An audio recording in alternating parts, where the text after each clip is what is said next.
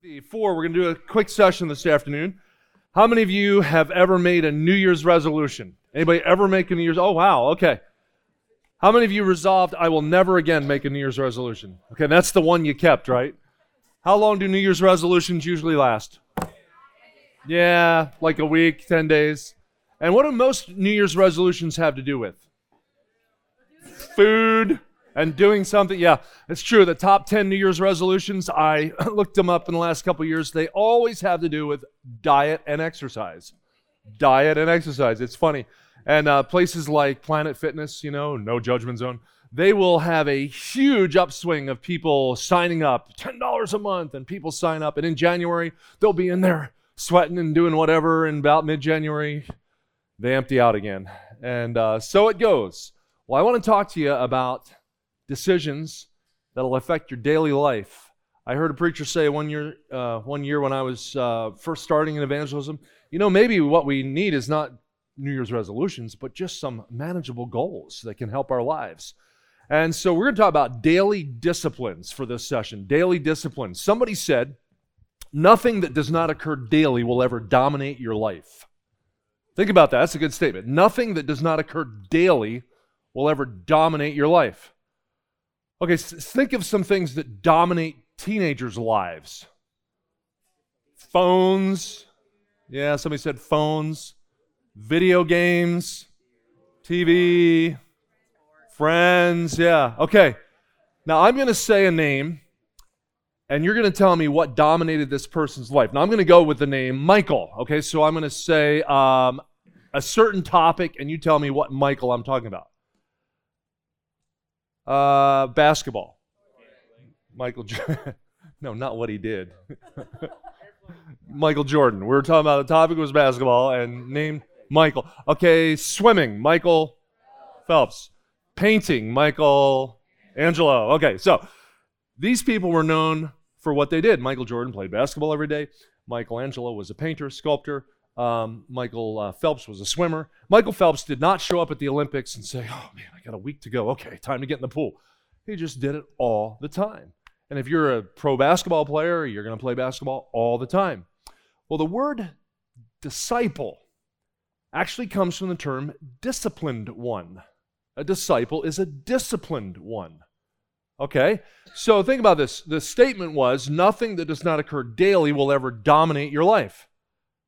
When I was a teenager, I remember seeing this a quote. Somebody said, if you were in a country where it were illegal to be a Christian, and you got arrested, would there be enough evidence to convict you? That's pretty convicting. If you lived in a country where it's illegal to be a Christian, and you got arrested, would there be enough evidence against you to convict you? Remember when Daniel lived in Babylon, and the King Darius had written a decree that nobody could pray to anybody but him? How long did it take Daniel to get arrested? 1 day. Yeah, because remember what he did? Every day he prayed. Every day he prayed. He didn't start up a prayer life in protest. Well, that's not right. I'm praying to God. I'm going to start praying right now. He did not do anything different. He did what he always did. And he got thrown in the den of lions. Of course, God kept him alive. Amazing account of Daniel's life. And by the way, he was a teenager in Daniel chapter 1. When he first goes into captivity, he and his buddies are between 13 and 16 years old. And that's when Daniel purposed in his heart that he would not defile himself. Daniel 1:8. And so that's all happening as a kid. So I'm a teenager. I got saved, as I told you this morning, I was 10. Unfortunately, when I first got saved, we did not go to a church right away that preached the Bible. We had visited that Open Bible Baptist Church, but it was kind of far from our house. So my dad started visiting around Methodist churches because we'd grown up Methodist, thinking we got to find one that's preaching the Bible. So he spent 4 years looking for a church in our denomination that preached the Bible. Now, some of you may have grown up Methodist. I know there's some Methodists that still preach the Bible, but where I grew up, they had all turned away from Bible-believing faith and did not preach the Bible. So we lost 4 years. So I'm 10 years old. I got saved, but I'm in public school and I'm getting no Bible. So I remember I got addicted to rock music as a teenager, and I am playing sports. I'm in football as a young kid, and I want to be a football player. And a few of you will appreciate this. Now I am an avid Kansas City Chiefs fan. I live in Kansas City, 15 minutes from Arrowhead Stadium. However, I grew up 20 minutes from Philadelphia. I was in New Jersey, but we lived right across from Philadelphia. I was a Sixers fan, Flyers fan, a Phillies fan, and a Dallas Cowboys fan. Now, that did not go over well in Philadelphia. My uncle had gone to college with Roger Staubach at Annapolis at the Naval Academy. And so my grandmother turned me into an avid Cowboys fan as a kid. So I was a gung-ho Dallas fan, living among all Eagles fans. What are you, stupid? They let me know their opinions. So here I am. I'm in public school. And I remember in my public school, back in the early 80s, junior high, guys and girls making out in the hallway, kids passing drugs. So I'm a Christian, but I'm exposed to all this, and I don't have a clue how to stand for God. Okay, so I got saved, but what do? I'm listening to all kinds of raunchy music all the time. So my mom and dad finally, after 4 years, decided they're going to take us to a Bible preaching church. And I remember we go to this little church, and it's about 60 people on a Sunday morning, and it's a little Baptist church. And these people, when they sing, they don't just sing like stand up where we grew up in church and they kind of just went through the ritual. They sang like they meant it, like they love God. And I'm in the youth group, and I remember one time, just to give you an idea, I'm being very transparent with you so you know that not all of us grew up in great churches where we were just like these perfectly good kids. I remember one time we're on this youth group trip. I'm new to the youth group, and the van hit a speed bump, and I hit my head because I've been this tall since I was 15, and I cussed in the back of the van. And somebody looked and like, what did you just say? I thought, oh yeah, I'm with the church kids now, Well, the sad thing is I'm a Christian, but I just hadn't been taught. I didn't know, oh yeah, I shouldn't be doing that. So I thought, I got to change. I got to grow. I remember one of the kids in my youth group said, so what kind of music do you listen to? I'm wearing shirts that say Van Halen, AC/DC, this is my world. And they said, don't you know that's bad? You think I might have had an idea when all they sing about is sex and drugs and rebellion, but I was like, no, that's what I listen to. Come on, man. Here, you need some new music. God's working in my heart. And I remember I thought, okay, how do I grow? I am so far behind these other kids. So we start going to church. My parents took us Sunday school, Sunday morning, Sunday night, Wednesday night. We're there all the time. So that's awesome. I'm starting to grow. And I am saved. So there is evidence of that because I have an appetite for the Bible. I want to grow now. Told you how I got saved. So now I'm growing. Well, I remember my parents went to this discipleship seminar. It was a week-long thing, and it was life-changing to them. And they said, you've got to go. Next time it comes around, we're going to take you. So I go to this week-long discipleship deal. Remember the preacher got up, and he said something, grabbed my attention. He was about where I am in life now. I think he was in his 50s. And he said, I made a decision as a teenager that changed my life, impacted my life more than anything else. Made a commitment that I would spend time in God's Word, meditating on God's Word, thinking about, chewing over God's Word every day from that point forward. And he said, here I am now as an adult, and I can look back and say I've never missed one day in all those years reading the Bible. And as a teen, I thought that would be incredible. I want to be the person who in their adult life can look back and say, I never missed a day reading the Bible. Well, he was really wise. He said, you're not going to get there if you try to make this ambitious, lofty goal that's unattainable. A lot of people are like, from now on, I spend a half hour a day every day with God. If you're not spending 5 minutes with God every day, you're not going to spend a half hour every day. You got to grow there. So I thought, that's good advice. So I made a promise to the Lord when I was 15 that I would never go to bed at the end of the day, wouldn't turn the light off unless sometime during that day I spent at least 5 minutes reading the Bible. Now you might 5 minutes? That's like crumbs off the table. Yeah, I know. It was a starting point. Here's the deal. I never just spent 5 minutes reading the Bible. Even when I started, it was 10, 15 minutes. And then later on, I started becoming more consistent in my walk with God. And I'll tell you this, I'm now 55, and I look back. I was 15 when I made the decision. 40 years have gone by. I've never missed one single day reading the Bible in all those years of my life. Now, I'm not telling you that so you say, whoa, wow, guy reads the Bible every day. Guess what? I brush my teeth every day. Hey, I'm sure you're impressed, right? I get a bath or a shower every day. So we're like, I don't even do that. And you're wondering why you don't have a lot of friends. You want to start there, okay? That will really help you. Get a bath or a shower every day. We're just talking about hygiene. I eat every day. You're like, duh, me too. How many of you, like me, you eat at least 3 meals a day, okay? Yeah, you know what? You make time to eat, you make time to bathe, You make time to brush your teeth because they're important practices. But let me ask you this. When do you make time with God? So daily disciplines. Let's look at 1 Timothy chapter 4. 1 Timothy 4 and the first 8 verses. All right, I want you to read along here. We're going to dive into it. Again, I call it daily disciplines, the key to being a disciple. 1 Timothy 4:1. Now the Spirit speaketh expressly, specifically, that in the latter times, the last days, the latter times, some shall depart from the faith, giving heed to seducing spirits and doctrines of devils, speaking lies and hypocrisy, having their conscience seared with a hot iron, forbidding to marry, commanding to abstain from meats, which God hath created to be received with thanksgiving of them which believe and know the truth. For every creature of God is good, nothing to be refused if it be received with thanksgiving, for it's sanctified by the word of God in prayer. If thou put the brethren in remembrance of these things, thou shalt be a good minister of Jesus Christ. I want you to notice this next expression, nourished up in the words of faith and of good doctrine. In my Bible, I circled that phrase there, nourished up.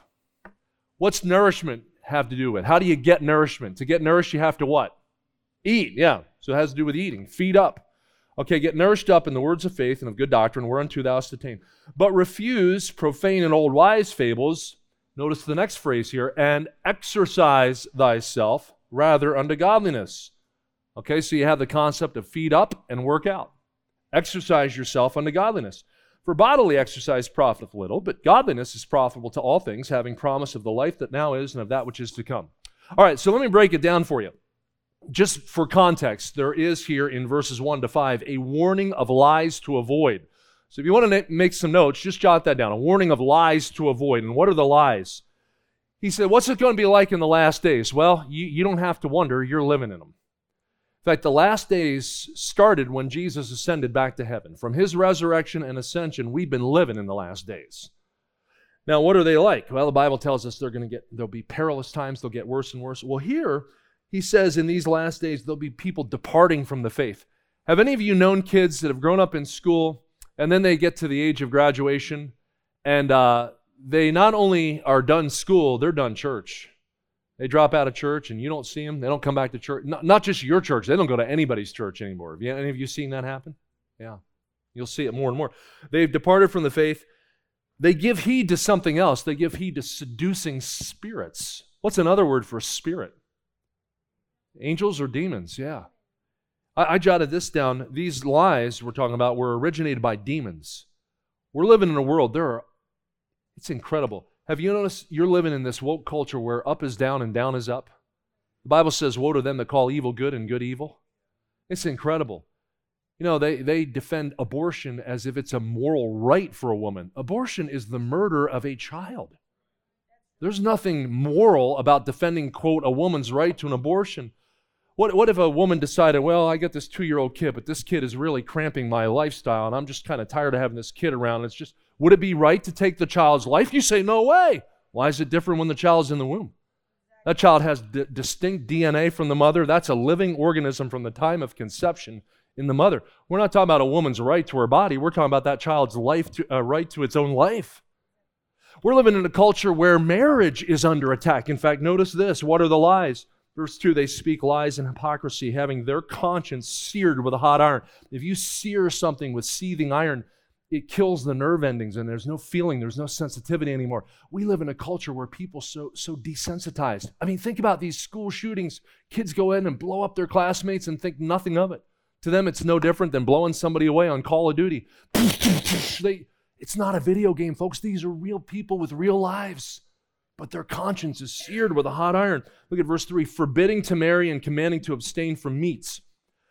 Now, for years, that was understood in church history of erroneous teachings. Like in Roman Catholicism, they would forbid priests to be married. And then they didn't eat meat on Fridays. That got changed in Vatican II, but they didn't eat meat on Fridays, so they'd have fish instead. So often that was associated with a religious teaching. Well, I'm going to tell you, this is now becoming more of an issue in our culture outside of religion. Forbidding to marry. We have some who are acting like family as God set it up is white privilege. If you have a father and mother and they stick together and they raise their kids in a loving environment, that's white privilege. Even if you're not white, they want to call it white privilege. Let me tell you something, that was ordained by God. Marriage is not snobbery. Marriage is not snootiness. Marriage is the normal way God intended things to be. Forbidding to marry and then commanding to abstain from meats. That's not just within religious circles. Now we have people that they want to govern your life. You can't eat this kind of food. There are certain cities they've tried to regulate. You can't sell more than a so many ounce soda, and if you have too many polysaturated fats, you can't have that. And they want to control your life. Culture is getting more and more like that. Where's that coming from? He says it's from seducing spirits. Looking at the end of verse 3, these meats, these foods that God gave were created to be received with thanksgiving of them that believe and know the truth. Every creature of God is good, nothing to be refused if we receive with thanksgiving. It's sanctified by the word of God and prayer. That's one of the reasons we pray before a meal.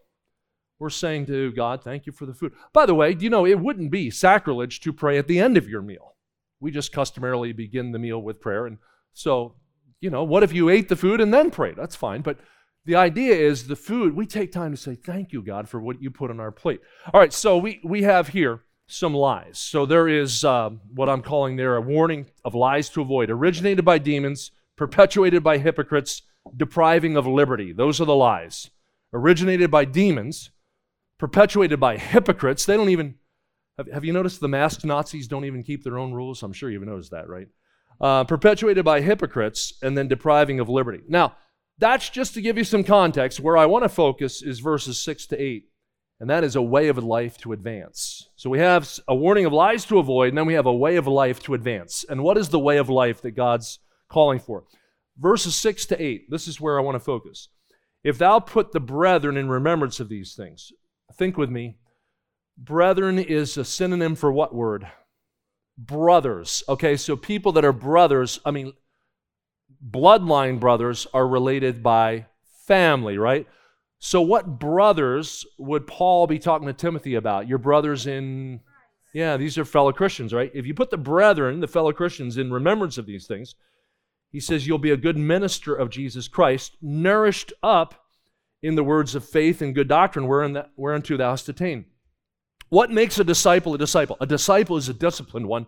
If I were to give you one key verse to compare to our text today, I'd have you jot down Acts 6 verse 4. Acts 6:4.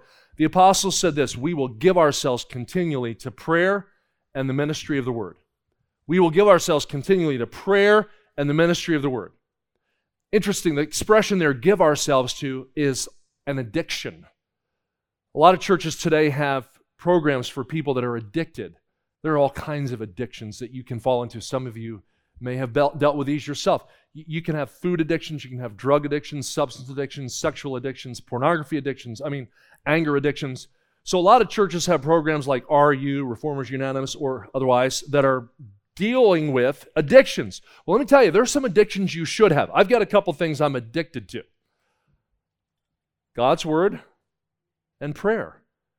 And you know why? I learned it from the example of the Bible. The apostle said, we'll give ourselves. That's like an addict shooting up. That's like a person who, I have an addiction that's probably not in the realm of the moral, but I kind of have a sweet tooth addiction too, okay? Anybody beside me take 2 chocolate chip cookies today? Okay.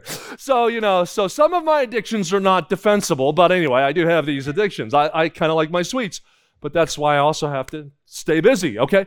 But I determined as a kid, I'm going to addict myself to the Word of God and prayer.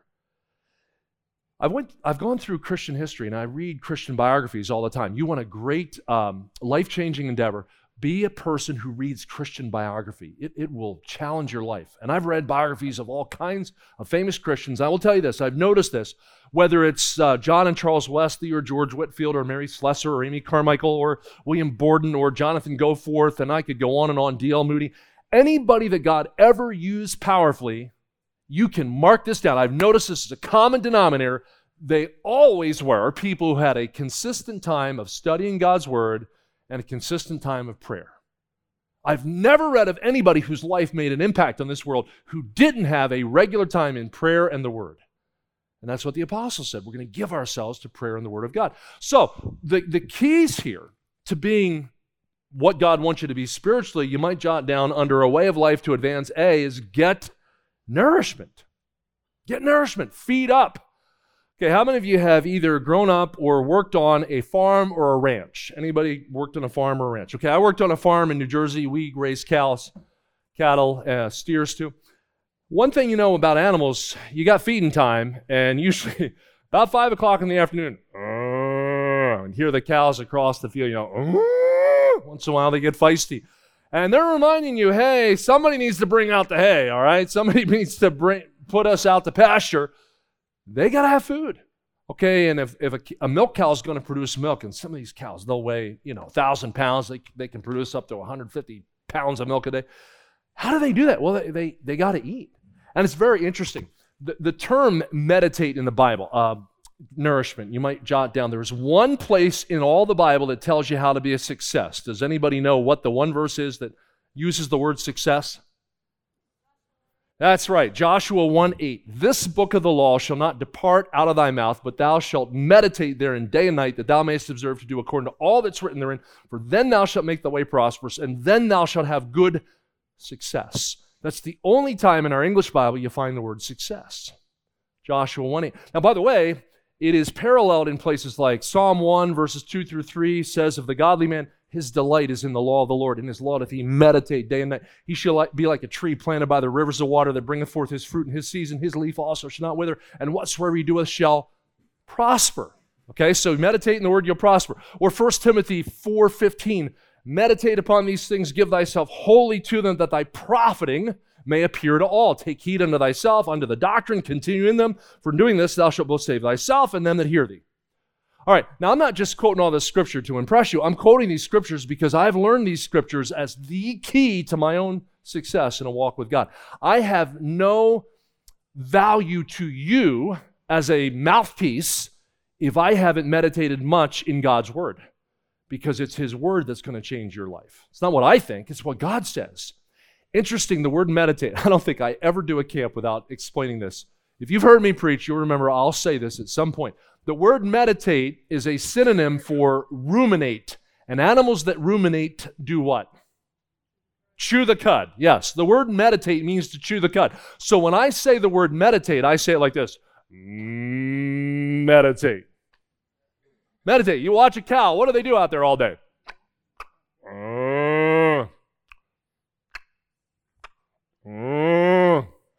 Once in a while, but I mean, most of the time, it's just pretty boring. Most of the time, they moo and they chew. Well, what are they doing? This animal has, we've heard they have 4 stomachs. They actually have 4 compartments in their stomach. And when a cow ingests hay, alfalfa, Timothy, whatever, she'll swallow the hay, and it goes into compartment 1. Then it's released a little bit at a time into compartment 2. That's where it's formed in the cud, and this is where it gets beautiful. Then she brings it up, and lovely picture.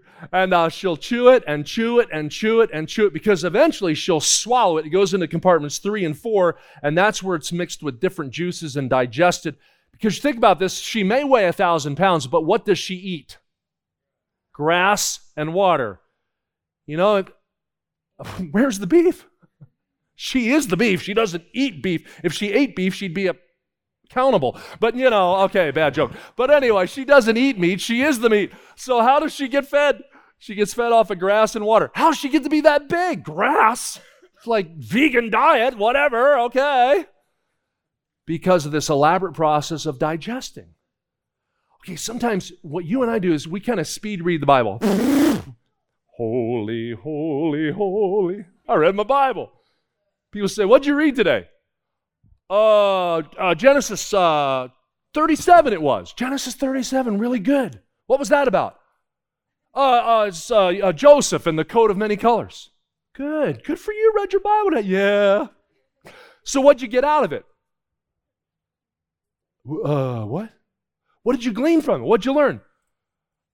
Don't wear a multicolored garment. Your brothers might get jealous and sell you into slavery.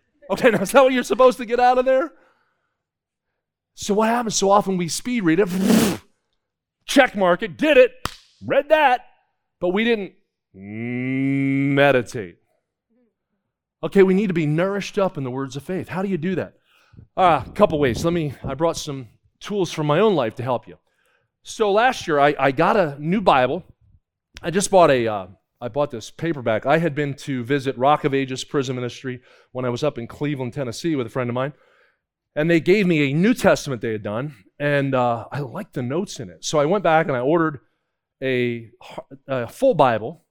And the reason I wanted it, it has the old notes from it was called the Pilgrim Study Bible or the New Pilgrim Study Bible. I thought, okay, I'm going to read through my Bible this year, going to mark it up, highlight it, whatever, and I'm going to make notes in it because I've been using the same Bible for years. I'll use it again this year, my wide margin. I like to make notes in it. But I thought I'm going to do a fresh read through the Bible this year. Like the notes, got it. So that's an idea. Get a brand new Bible and read through the whole thing. Or, I mentioned this morning, reading the book of John changed my life. It was fantastic. Phenomenal endeavor. Phenomenal, right? Phenomenal endeavor. And what I did was just live in it, go through it. Think about this. How many of you, I don't say this to shame you. I just want you to know you're not alone. How many of you have never read through or studied through one full book of the Bible? Anybody never read a full book of the Bible? The book of John only has 21 chapters. You can read a chapter in the book of John in about 5 minutes, 5 to 10 minutes. So think of this. If you read one chapter a day, and there are 21 chapters, do the math here, how many weeks would it take you to read through the book of John? 3 weeks, 3 times 7.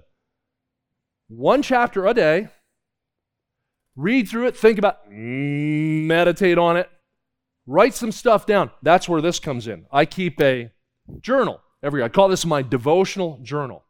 And in fact, I'll finish up this week. So I had to have a little addendum, had to add on some pages because I usually fill up 2 of these a year. And so I'll take some notes. This is how I meditate. Jonathan Edwards, who was so used of God during the Second Great Awakening in our country, he said, my father taught me to do my thinking with a pen in hand. My father taught me to do my thinking with a pen in hand. It's amazing how often you'll write a simple thought and it'll become more of a thought and more of a thought. And I was just preparing my introductory, or actually my conclusion remarks for Who is Jesus earlier today. Kind of rewrote the conclusion. And I just started writing simple stuff out and I thought, I like that. And it started flowing because simple thoughts written down will really become more crystallized thoughts. That's part of how you meditate. In fact, so you don't forget it. Would you all say meditate with me like a cow? See, what I'll do is I'm going to look at this side here, and I'll have you all say it with me. And I will tell you this, if you don't participate, I'll have you come up and do a solo, okay? So I want you all, because I want you to get this in your mind. So this side here, let's all say meditate. Ready? Meditate. Okay, so I'm going to check this side here, all right? Same thing. You want a solo, don't do it, okay? But otherwise, say it with me here. Let's try it. Meditate. It means to chew the cud of truth. So a great way is get a simple binder. Now, by the way, I spend like $16 on these decent ones. You can get one of those composition notebooks for $1. Go to Walmart or one of those places and get a simple composition book, but write stuff down. And every day in my notebook, I have 3 R's. I have read, reflect, and remember. Okay, read, I write down what chapters I read. Reflect is where I write down my devotional pondering, my meditation. And then remember, that would be my journal entry, or for you girls, that'd be your diary entry, okay? I write down what God's doing, what He's teaching me, and I do this every day. Sometimes I'll catch up the next day. Like, let's see, I got my Christmas one in here. And I had, on Christmas Day, I read Haggai. It's only 2 chapters. Revelation 13 and 14, and a little section out of Proverbs. And I wrote comments on Luke 2. I said, had some great family discussion before opening presents today. Read the Luke 2 account of Jesus' birth and discussed some of the impossible things that had to happen for Jesus to fulfill the messianic prophecies. Really gratifying discussion that provoked truly grateful hearts in all of us. I didn't write a lot on Christmas Day, but I'm getting my mind to think on things above. Okay, so read, reflect, and remember. And by the way, you could add another R in there, would be request. I'll get to this in a minute. I put my request, my prayer request, in a little book this size. And I'll talk about that in a minute to talk about the exercise part. But get nourishment. Okay, so how do you get nourishment? You read the Word. You meditate on it. To meditate on it, you really need to memorize it. Okay, this book of the law shall not depart out of thy mouth. Let's say Brother Mike Herbster and I were in Ringgold and we were going to do some visiting. So maybe we're out with some people here from Brother Forster's church, Kingsway Baptist, and we're going out and say, hi, we're from Kingsway Baptist Church, and, knocked on the door, and we start talking to him about the Lord.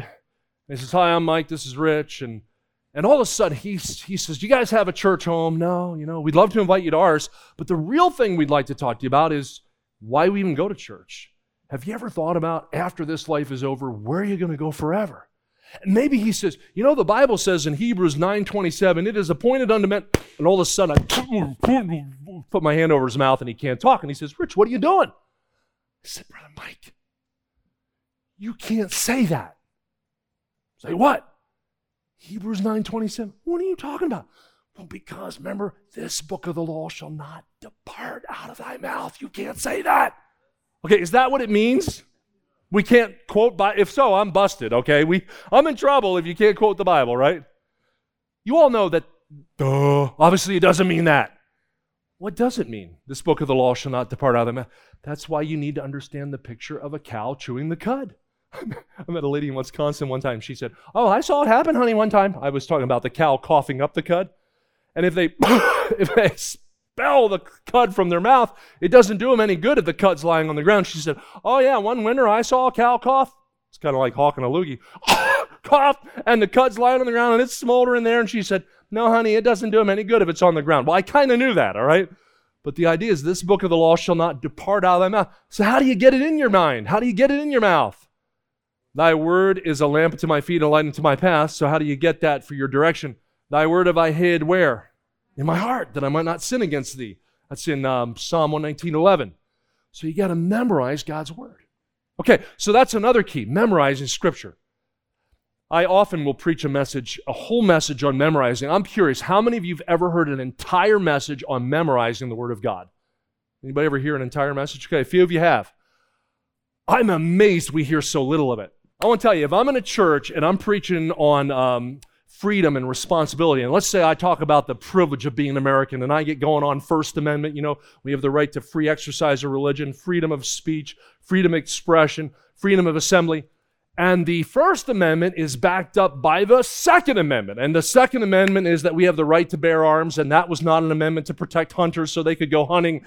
It was so people could own weapons to protect them from unjust government. And I'll tell you, I'll get some guys saying amen on that'll say amen on nothing else. Amen, brother, amen. You should see my gun cabinet, preacher. You want to come see my gun cabinet? I got some nice one. I got an AR-15 in there, brother. I got me a 30-06.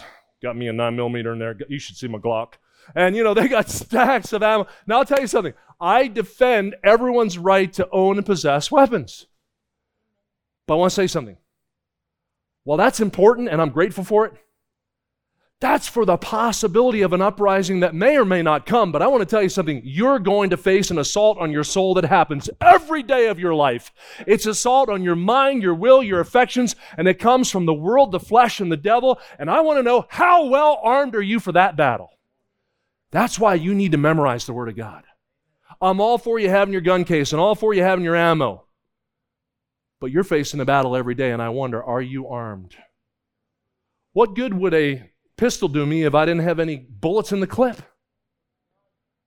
And what good does going to church have for my life if I haven't put any bullets in the clip? I got to hide God's Word in my heart and mind. Every day I have my little list of things that I do as disciplines. Now let me just say, there's a balance in all this. I recently heard a nationally known speaker, and I think he meant well, but he said something that at first I thought was good, and then I thought, wait a minute, I don't agree with that conclusion.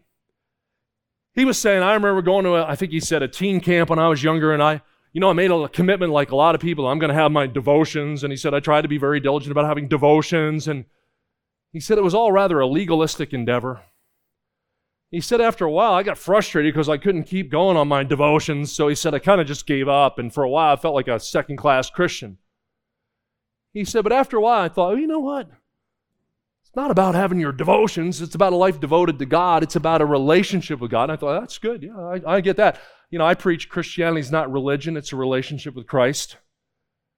So he said, I focus more on the relational than I did the devotion thing.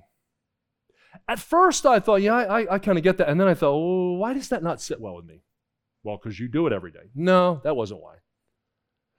I've been married 28 years. My wife is Angela. I love her more than I ever have. We have a wonderful marriage, great kids. We live in a 43-foot travel trailer. We've never owned a house. We travel in evangelism, and when we're back at our home church, we just plug in at the church. I mean, our house is a trailer. Our kids are like 40 feet down the hall. They've never been real far from us, right? So we live in tight quarters. It's amazing. I'll be home. I'll often do my study in the trailer. My daughter's doing homeschool, and I'm propped up in the chair with some earbuds to block out Beck Academy because I'm doing, my study and whatever. There are times we'll come to the end of the night, and my wife and I will prop up our pillows against the headboard, and we'll just talk. We've been in the same trailer all day. We go to church together.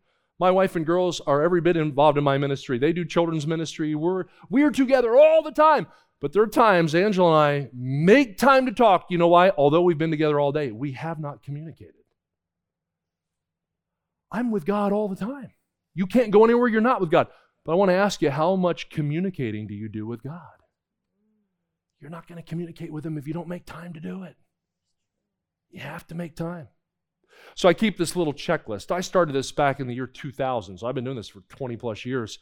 And I call it goals 2021, this was. And every day I've got about 7 things I check off here. Now, please, I'm not telling you this so you think, I got to get all 7. I got to do that. Look, if you'll start with the Word of God, if you'll just start with a daily discipline of being in the Bible, that will change your life. If I got you doing nothing else, Mary and Martha hosting Jesus one day, came to pass as the when he entered into a certain village, a certain woman named Martha received him into her house. She had a sister called Mary, which also sat at Jesus' feet and heard his word. Martha was cumbered about much serving and came to him and said, Lord, dost thou not care? My sister hath left me to serve alone. Better, therefore, that she help me. Jesus answered and said to her, Martha, Martha, thou art careful and troubled about many things, but one thing is needful, and Mary hath chosen that good part which shall not be taken away from her. Now, what was Martha doing that was wrong? Not doing anything wrong. She was serving the Lord. Problem was, she's so busy serving the Lord, she was neglecting to spend time with the Lord. See, before God works through a person, He first works in a person. Martha said, would you tell her to do something? She's just sitting there. Well, she's like, Martha, the dishes can wait. We won't always have Jesus in our house. And He said, one thing is needful. This is not the preacher's opinion. I'm telling you what Jesus said. One thing is needful. What was it? Mary chose it. Sitting at Jesus' feet, hearing His word. Luke 10, 38 to 42. Not my opinion. It's what He said.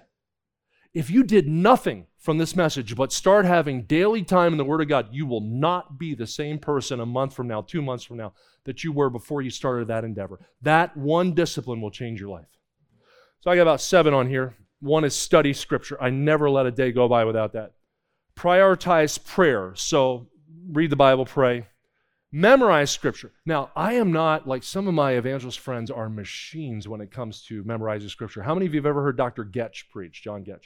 Brother Getch is a machine of memorizing. He works on about 45 minutes a day. I don't have 45 minutes a day to work on Scripture, but I try to do about 5 minutes. And I don't mean like I set the clock like, go, okay, ding, okay. But I just try before I go to bed at night, memorize Scripture, and I work on review. So I'm not real good at that. Well, if I told you to go bench press 225 pounds and you were a person who doesn't normally touch weights, you're not doing it. But those of you like, 225, no problem, dude. Well, you've been working out for a while, okay, if you're at that point. You build up strength. You build up mental strength too. What if you memorized 1 verse a week? If you memorize 1 verse of the Bible a week, you'd know 52 verses by the end of the year. 1 verse a week. Man, I don't know if I can learn 52 verses. I know kids that learn 52 verses in a week at camp. But not most kids, some kids. What if you memorized a verse a month? You'd know 12 new verses next year. Okay, so memorize Scripture. I do a lot of review on that. So study Scripture, prioritize prayer, memorize Scripture, witness daily.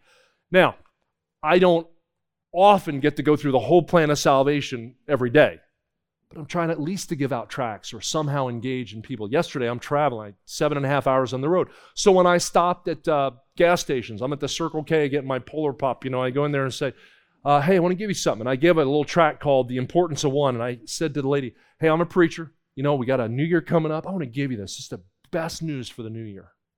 Simple like that. Witness daily. Read daily. I'm talking about in addition to my Bible. Like right now, I always work on a couple books at a time. I'm reading this really great history book called The Story of Liberty by Charles Coffin. And I learned so much from history. You can probably tell in my preaching. I'm doing another one called Understanding End Times Prophecy. This is about future events, eschatology. I'm usually reading a couple books at a time, just read a chapter or so a day. And so I'm doing that for my own advancement. And then exercise daily. And I have never been a runner. I loathe running. But all I do is travel and eat, so I have to stay active. So I carry with me one of those total gyms, like the Chuck Norris, thing, the sliding thing. I can carry that in my trailer, in my truck, and I set it up in a church Sunday school room somewhere. I try to do that 4 or 5 days a week just to stay limber. I love golf. I play golf. I usually like to walk, or I'll rollerblade, or I'll go ride a bike, or we like pickleball. I like tennis. Something to stay active. Now, the scripture says, in fact, we should go back to the Bible because that's why we're here. 1 Timothy 4:7, notice, but refuse profane and old wives' fables, made up stories, and exercise thyself rather unto what? Godliness. You know what godliness is? Remember in school when you learned ly endings, godly, for instance, ly means like. So godly means like who? Like God. Godliness. Exercise yourself unto godliness. For bodily exercise, physical workouts, profit little, but godliness is profitable unto all things. Now wait a minute, bodily exercise profits little. That mean you shouldn't do it? No, eating chocolate chip cookies doesn't profit a whole lot, but I'm still doing it, okay? I enjoy that, right? No, bodily exercise has some benefit to it, because if my body is broken down, I can't come to camp. If I don't I take vitamins and stuff every day, because if I'm not healthy, I can't stand in front of you and minister to you spiritually. But some of you have 45-minute or hour-long workouts for your body, but let me ask you, what kind of workout do you have for your soul? I'll do my 45-minute total gym workout. I'll go walk the golf course, but I'd feel pretty bad if I weren't spending some meaningful time in prayer every day and in meditating in God's Word every day, because that's really what profits forever. The body will eventually break down. What I've realized, for some of you who are older, getting older like me now, I realize, hey, it's going downhill physically, but the Scripture says, though the outward man perish, the inward man's renewed day by day. I can't do the same reps, I can't do the same regimen that I've always done physically, but I'll tell you what, Lord willing, I'm stronger spiritually than I was in my 20s, stronger spiritually than I was in my 30s and my 40s. My focus is on, I don't want this body to break down. I really would like to stay active. My son-in-law and I, Christmas Eve day, we were out playing golf, and the Navy base in Pensacola, free golf. You could walk all you wanted. We walked 27 holes in 4.5 hours. I really don't want to be the guy who's, barely able to do that when I'm 60. I'm 55. I'll keep going. But I want to tell you something. There's something way more important than being physically capable. That's to be godly. And you're not going to be godly by accident. It's on choice. It's by choice, by discipline. So it's not doing these things that makes me godly. It's loving Christ and drawing on His power. It's communion with Him. That means communication. It means open intercourse with Him, dialogue with Him, communication with Him.